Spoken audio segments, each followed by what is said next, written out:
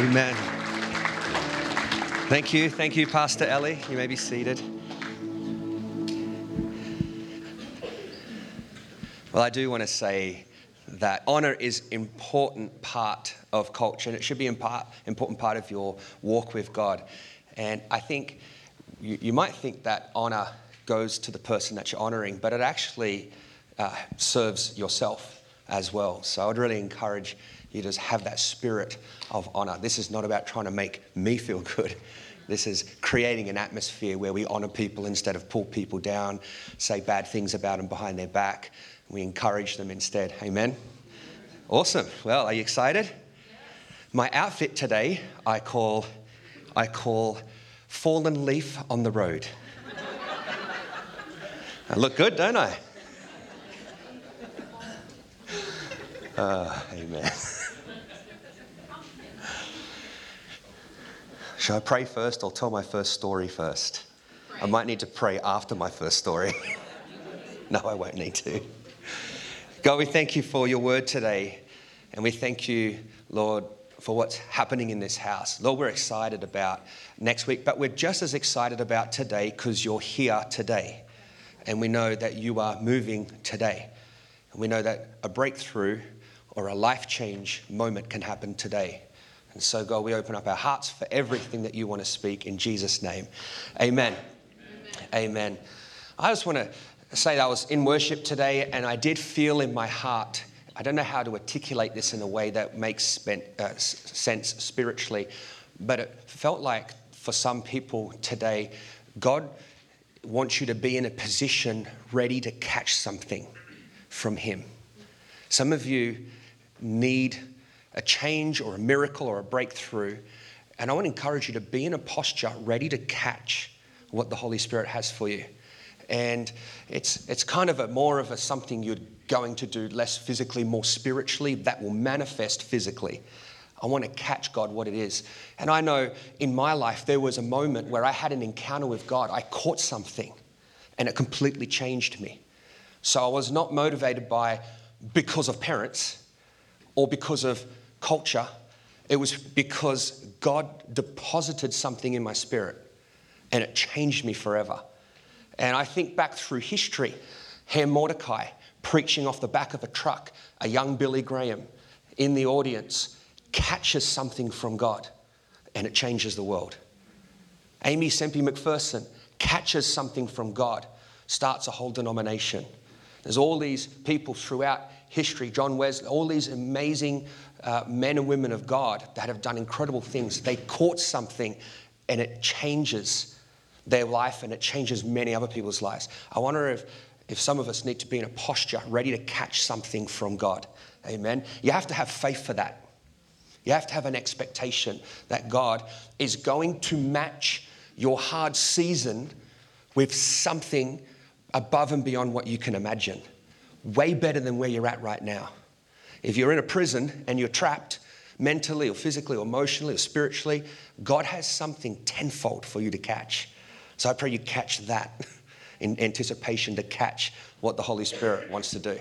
Well, here's my story. Last night I was sitting on the couch and watching TV, just thinking over my message, and I hear a scream from Beckett's room.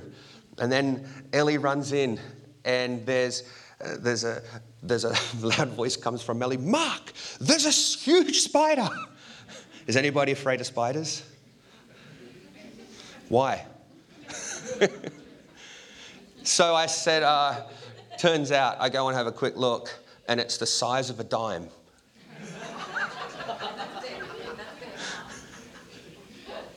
It's huge. I looked this morning. I couldn't find it, so it might be under your bed, Beckett. I don't know. Might be. I don't know. So that got me thinking about a list of animals. I haven't done a top 10 list in a while. So here is a list of animals that you should actually be scared of. These are the most lethal creatures. None of them are from Australia, by the way. These are the most lethal animals to humans. See if you can guess the 10th most dangerous animal on earth to humans. You're never going to guess. A lion. Who said a lion? Oh. How many people do you think tragically lose their lives a year? 200 people lose their lives to a lion. How many? Number 9, hippos. Hippos. Would you believe that? Hippos. I mean, 500 people a year. Number 8, elephants. Elephants. 600 people a year lose their lives to an elephant. I would never think about this. There's a theme here, and there's a continent, Ellie, that you were born on. Number 7, crocodiles. Crocodiles. 1,000 people a year lose their lives to crocodiles. I never even would have imagined that. Number 6, scorpions. Crocodiles, 1,000. Scorpions, 3,300. I would have never thought that. Number 5, I never even heard of this one, and you're going to see a picture on the screen, assassin bugs. Have you heard of an assassin bug before? Never heard of it. 10,000 people a year. I don't even know how they do it. I don't know. I think I hear they're from the Bay Area. I haven't heard that. Number 4, this is sad, dogs. Dogs because of rabies. 59,000 people a year. Are these statistics blowing your mind? There's number 3, snakes. Whew. Not the lollies candy that you get. 138,000 people a year from snakes. So next time you're up on the trail, walk around. Number 2, now this is not an animal, but sadly, human beings cause 400,000 deaths a year. That's kind of shocking, right? And they say the world's getting better. And number 1, we can all guess. Mosquitoes, yeah. Mosquitoes, of course, mosquitoes. It's, again, sad. 725,000 people a year die from mosquitoes. And I looked over that list and I thought, well, what is the most dangerous threat to my existence, my life? And without question, the greatest threat to your calling and the will of God and your eternity is the enemy trying to steal, kill, and destroy. It's not just about dying, it's about how we lived and how we lived in Christ. And I think in this age, there's billion-dollar industries devoted to keeping people younger so that they can live longer. But it's not, I don't think, necessarily about how long you live, although I want to live long. It's actually how we lived and in whose name we lived, and having that relationship with Christ. And the Bible says very specifically that the enemy is real and he has a job description, and it's to steal, kill, and destroy. And it's on so many levels what he wants to steal, unfathomable, what he wants to kill, and what he wants to destroy in our lives. And we can get caught up in the temporal and miss the big picture of the season in which God has us in and what God's doing. And so this brings me back to helping me understand what is actually happening and what my life is actually about. And I think our human bodies are amazing. It's incredible how our bodies can heal itself and how our bodies can repair and how doctors and surgeons guide that process of what the body is going through that process. 1 Corinthians 6:19 says, "Don't you realize that your body is the temple of the Holy Spirit who lives in you and was given to you by God? You do not belong to yourself."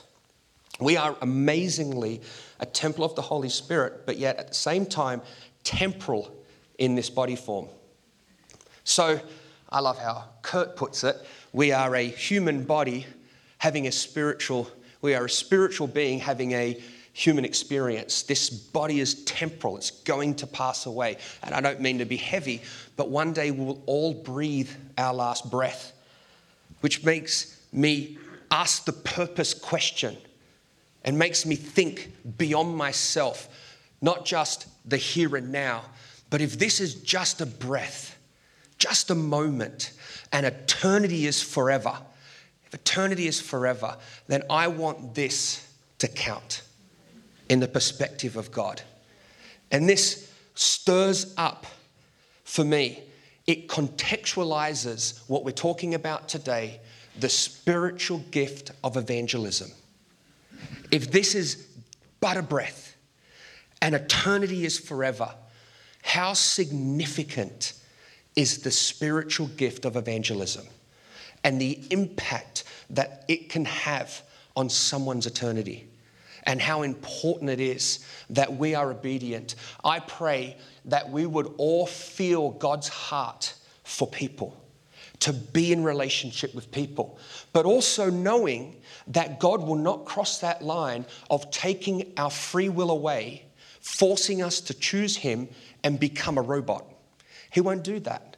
And so God chooses to partner with people like us, using the spiritual gift of evangelism to reach people and do everything He can through us so that they can be reconciled back to Him. Aren't you glad that happened for you? Aren't you glad about your salvation moment where you encountered Christ? The lights came on. And this is not a religious or in the bad sense, or I'm forced to do it, or I'm part of this because that's what I've always known. No, Jesus comes alive. It's different and it's incredible. We are amazingly a temple of the Holy Spirit, but at the same time, temporal in this body form.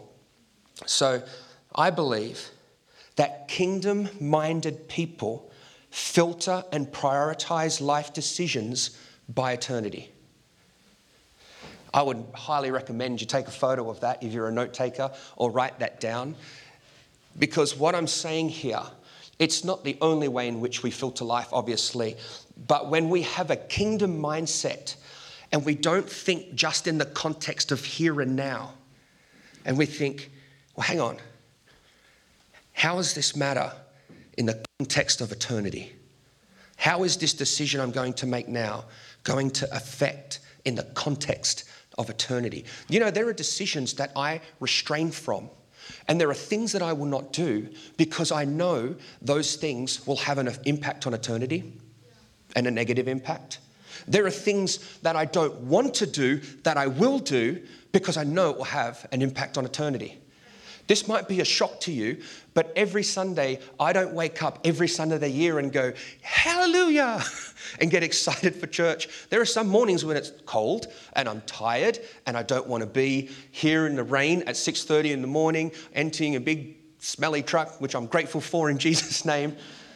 But there are mornings where I don't feel like that, but I make a decision because I filter my decision through the impact that it's having on eternity. Because I don't know, but God knows that maybe this day, someone encounters Christ in a significant supernatural way and their life's changed forever. Maybe, I don't know. Maybe a Billy Graham's here today and we just don't know it. Someone's going to change the world. And thank God that a bunch of guys and some gals got up early in the morning to bump in so that we could have a God encounter. I think it's all worth it. Kingdom-minded people filter and prioritize life decisions by eternity. In other words, Mark is not trying to fit into the culture. I will relate to the culture, but we are changing the culture. We don't become slaves to the East Bay lifestyle.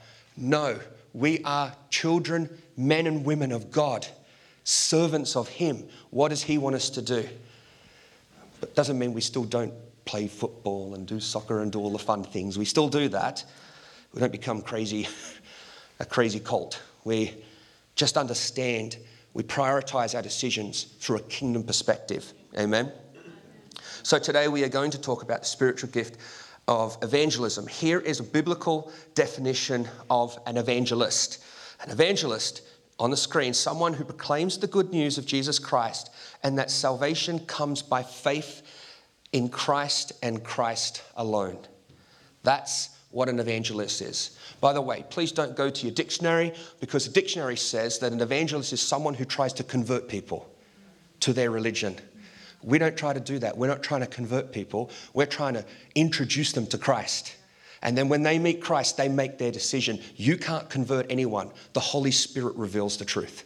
We sow the seeds, the Holy Spirit does the work. And so we don't become religious fanatics. What we do is we be obedient fanatics and say, God, what would you have me say? How can I serve this family? How can I encourage this person so that they truly encounter God? The word evangelist only appears in the Bible 3 times. Would you believe it? And of course, the famous one, Ephesians 4:11, and he gave some apostles and some prophets and some evangelists and some pastors and teachers. Acts 2 is the second time, Acts 21:8, and the next day they went, and the next day we that were of Paul's company departed and came unto Caesarea and entered into the house of Philip the evangelist, which was one of the 7, and abode with him. 3 is 2 Timothy 4:5. It says, but you be watchful in all things, endure afflictions, do the work of an evangelist, fulfill your ministry. I believe that that is an instruction to all of us. No, you may say, I don't feel like I have the gift of evangelism, sharing the good news about who Jesus is. You may say that, and that's totally okay. But I would say, on the same side, it is still our responsibility. I don't believe that the gifts are the responsibility of the Sunday platform of the pastor. It is the equipping of the people. God uses the church. Mark by himself cannot reach all of your friends. Amen? But God wants to use all of us. And imagine if all of us just completely devoted and dedicated, the impact that we can see and that we can have. So here's a good question. How do I know if I have the gift of evangelism? I would say this. Number 1, you are concerned for the lost. You're concerned about it. See, someone might say, I have the gift of prophecy, and they can kind of make it about how accurate they are, where they hear from God or a word of knowledge and it makes them feel good. But the evangelist, and that's in the negative sense, but the evangelist is concerned about the lost person, them encountering God. Amen? Number 2 is they are concerned for the lost. Amen? And of course, number 3, I'm motivated to seek out and reach the lost. This is the heart of an evangelist. And I think that within every person, there should be at least a portion, at least the mustard seed of faith in each of us, where we think about, in the context of eternity, that it matters. It should matter. There should be that little in you. You know what? I wish they knew and they could hear. And I think that's good. Stir that thing up. Use that to motivate your prayers. Use that to be inspired to reach people who have not yet heard. And of course, it's in wisdom and maturity and timing. A mature evangelist will know that maybe I'm not the right person to reach this person. Let's get that person, because that will be a great connection. Because it's not all about me. It's all about them encountering God. You might see this, and this might be your experience. And I thought that I would put this in, and it's important too, because I would say where we are in the world right now, a lot of people have had negative experiences with the church. They've had negative experience with Christians who are somewhat over the top. Has anybody ever met someone like this? They are in your face. And they are, if you don't repent, you're going to die and you're going to go to hell. And this person has no concept. They're just sitting there eating their lunch, not realizing what's going on. And there's some younger, immature people who have an evangelistic gift can kind of leave a bad taste in people's mouths. And so I would say evangelists can be from different spectrums. First, an evangelist is definitely counterculture. They don't care. They don't care what you think. They don't care what people say about them behind their back. They're very bold. They're very in your face. They're very confident. And it's not a personality type, by the way. It's not a personality. This is a conviction that's in their heart. And this is how they come across. They can be intense. They can be passionate. And they can be annoying. right? Was there an evangelist that annoyed you into your salvation? Is anyone out there like that? Not in the Bay Area, huh? Must be those Australians down there. Evangelists are bold. In other words, evangelists can range from expression from a street preacher to an apologist who gives a defense of the faith. It's funny how this gift manifests, how people come across it. You can have, for example, I want to show a short clip here. This is nothing about intellect here, but this is an example of someone who encountered Christ and their life is completely, radically on fire for Jesus. And this is the expression of it, and this is how they live their life. So this guy here. You got to put on the full armor of God. Put on Jesus Christ and fight against the enemy. Because we love you, God. So we do it for Jesus Christ. Put on salvation as your helmet and take the sword of the Spirit, which is the sword of God. So put on the full armor of God, Jesus Christ. I love you, God. Hell of truth, Jesus Christ. Chestnut of righteousness, Jesus Christ. Shoes of peace, stomping on the enemy. We love you, God. Jesus Christ. Jesus Christ, we love you, God. Okay, we said that. Is that beautiful? That guy loves God. And that is an expression of evangelist. Now, I would not invite him to speak at Salesforce. But maybe some people there might be moved by that. I don't know. But he seems like his heart is just so pure. Now, here's another expression of an evangelist, exactly the same spiritual gift on the screen. Is free will possible if God knows all our thoughts and actions beforehand? I think it certainly is. Some people have adopted a viewpoint called theological fatalism, which says that if God foreknows what you're going to do, then you are fated to do it. And therefore, everything happens necessarily. This, however, I think commits an elementary logical fallacy. It reasons as follows. Necessarily, if God foreknows that I will do X, then I will do X. Premise 2, God foreknows that I will do X. 3, therefore, necessarily, I will do X. That commits a fallacy in modal logic. All that follows from the two premises is that you will do X, but not that you will necessarily do it. You could refrain. And if you were to refrain, then God's foreknowledge would have been different. There's nothing about God's merely knowing about something in advance that takes away my freedom to do otherwise. Okay, I'll have to go home and think about that for a minute. Okay. I think I'm going to have to go home and think about that as well. But just as beautiful expression of someone giving a defense of who Christ is with an apologetic, evangelistic heart. And I would say that it is beautiful, and we need to run in the lane in which how God has anointed us. And we must not criticize the method of someone else and how that gift is being expressed, lest we be judgmental and condemn and tear down and pull that poor person's heart out. I'd like you to listen to the first guy's heart now of why he is the way he is and the passion that he has. And give it like just course. I don't want to give it the way they want me to give it, because they want to change you.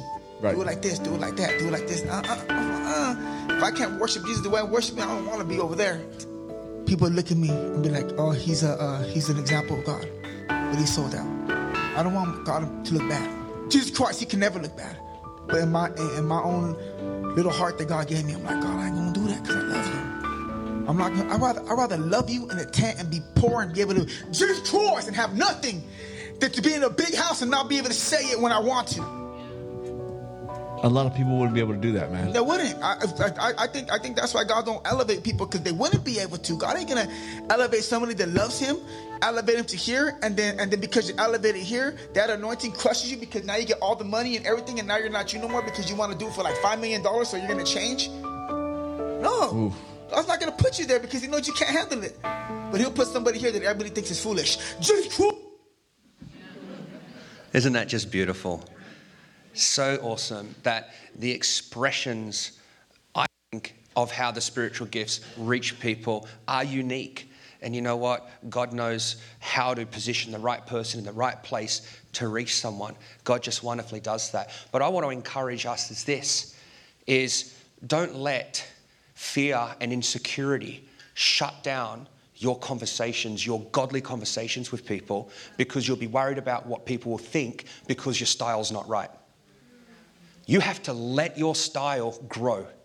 You have to let those words come out of your mouth. Do not let the world or the enemy put a guard over your mouth and stop you from speaking out the greatest treasure that you have, the greatest relationship you have.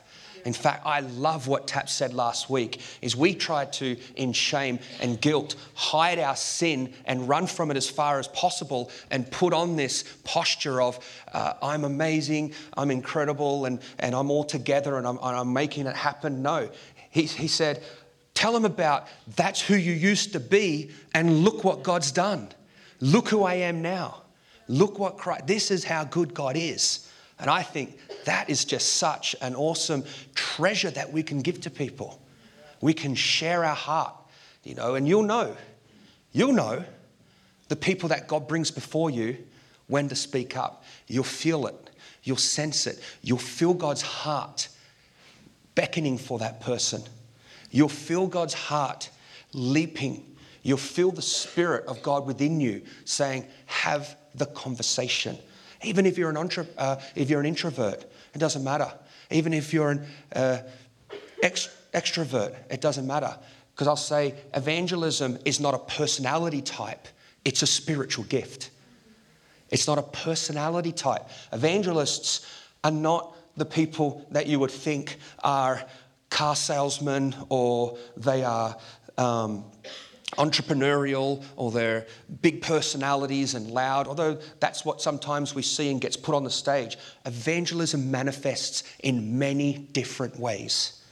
It can be in a quiet park bench with a friend, and for some reason this time you guys went deep and the person opened up and then evangelism took place and they sensed and felt God's heart. Amen. At home, we've been dealing with an issue, and it's an issue that's been bugging me now for about 8 years. It is a leak in our roof. It's horrible. And no matter what I do, no matter how many times I've tried to fix it, the water just keeps coming. So we had a skylight, a sunroof put into our kitchen, and we get fantastic light. It's awesome. But every year, the contractor will come who installed it. He'll rip up all the stuff on the roof. He'll put out a big blowtorch and blow it, seal it back up. And then sure enough, it doesn't rain. So we never get to test if it's fixed or not. The next year rolls around. And of course, you all know that it hasn't really rained a lot in the Bay Area. And when it does, when it rains, it pours. And so the following year, it'll rain. And of course, there'll be another leak. And then we'll have to lift the roof up again and fix it again. They came back. And of course, it didn't rain again, and we went for the next year. And this goes on until the end. I eventually said to myself, I'm taking matters into my own hands. These hands, God, although they are not good at the work of craftsmanship, they are willing. I went up onto the roof. My first strategy was to buy the flex tape. Have you guys ever heard of the flex tape? Check out on the screen for just one moment. This is me on my roof every winter. To the surface, instantly. Very passionate. And I want you to know something. Grips on tight and listen to what he says. Instantly. He's so strong. It even works underwater. That's a lie. Lies, lies, lies. Every single bit of that is not true. You stick it on, it floats away off into the distance with the rain. I'm like, The distance between what's on that screen and what happens in reality is as far as the east is from the west. It's not possible. So then I got the spray-on flex kind of stuff, and you spray it around the sunroof. I put tape on and I taped a thing on. Nothing happened. I realized something. Water finds a way. If there's at the tiniest of little crack, water finds a way. Ellie mentioned we had a church Christmas party last night, volunteered, and people, we came together, and I had this little barrel I wanted to put the drinks in, so I got some tape and had this great strategy. I put tape that way, then I put one that way on the side, I put one that way, then I put one across the top of the that ways, and I put one across the bottom, and I thought, that's got to hold it. I put the water in the bucket, and then right at the tiny corner, the water's just leaking out. Water finds a way. No matter what I did, no matter how much I tried, water kept finding a way. Now you've got the Samaritan woman. In John 4:13 says, Jesus replied, anyone who drinks this water will soon become thirsty again. But those who drink the water I give will never be thirsty again. It becomes a fresh bubbling spring within them, giving them eternal life. And I've realized that through the gift of evangelism, the Holy Spirit wants to empower you because he is relentlessly trying to find a way to reach people. No matter what season they're going through, we're going through, water finds a way. How much more powerful is living water that transforms people? The Holy Spirit wants to find a way.